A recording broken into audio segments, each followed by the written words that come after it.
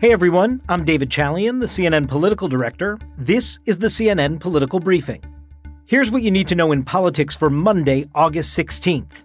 Amid heartbreaking images coming out of Afghanistan as the Taliban has now gained control of the country, President Biden returned to the White House to address the American people and quadruple down on his decision to withdraw U.S. forces.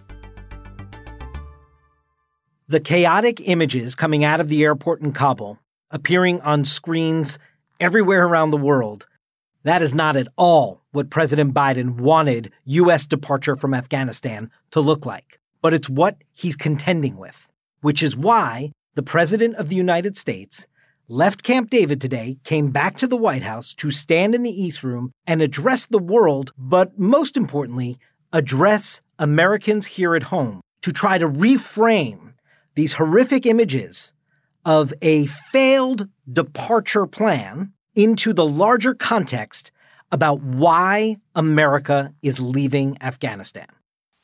There was only a cold reality of either following through on the agreement to withdraw our forces or escalating the conflict and sending thousands more American troops back into combat in Afghanistan, lurching into the third decade of conflict. I stand squarely behind my decision. After 20 years, I've learned the hard way that there was never a good time to withdraw U.S. forces. That's why we're still there. We were clear-eyed about the risks. We planned for every contingency, but I always promised the American people that I would be straight with you. The truth is, this did unfold more quickly than we had anticipated. President Biden understands that his best argument is the decision to leave Afghanistan, to pull all American military forces out, because that's where a majority of the American people are. That's why he spent the vast majority of his speech today hitting that argument.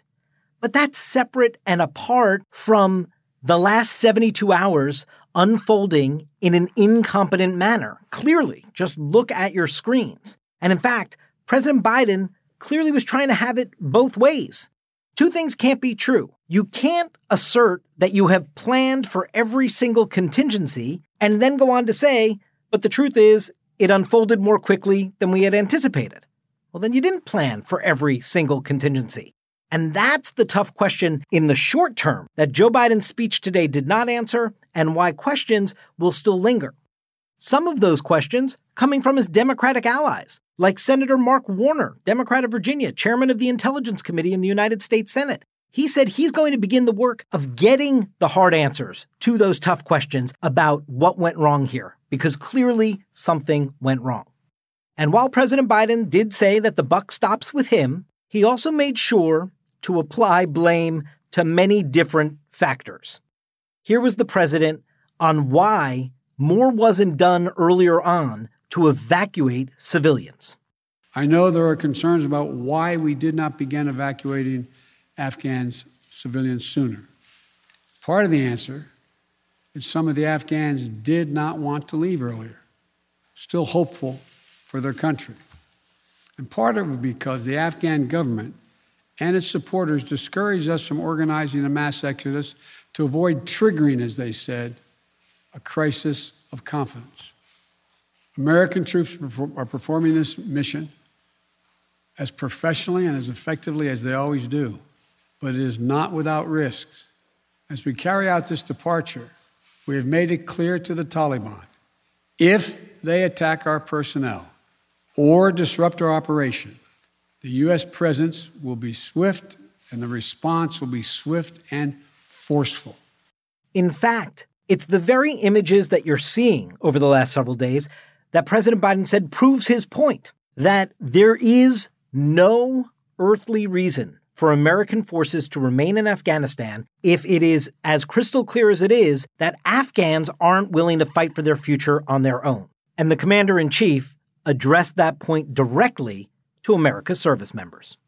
I cannot and will not ask our troops to fight on endlessly in another country's civil war, taking casualties, suffering life-shattering injuries, leaving families broken by grief and loss. It is not what our troops, who have sacrificed so much over the past 2 decades, deserve. I made a commitment to the American people when I ran for president that I would bring America's military involvement in Afghanistan to an end.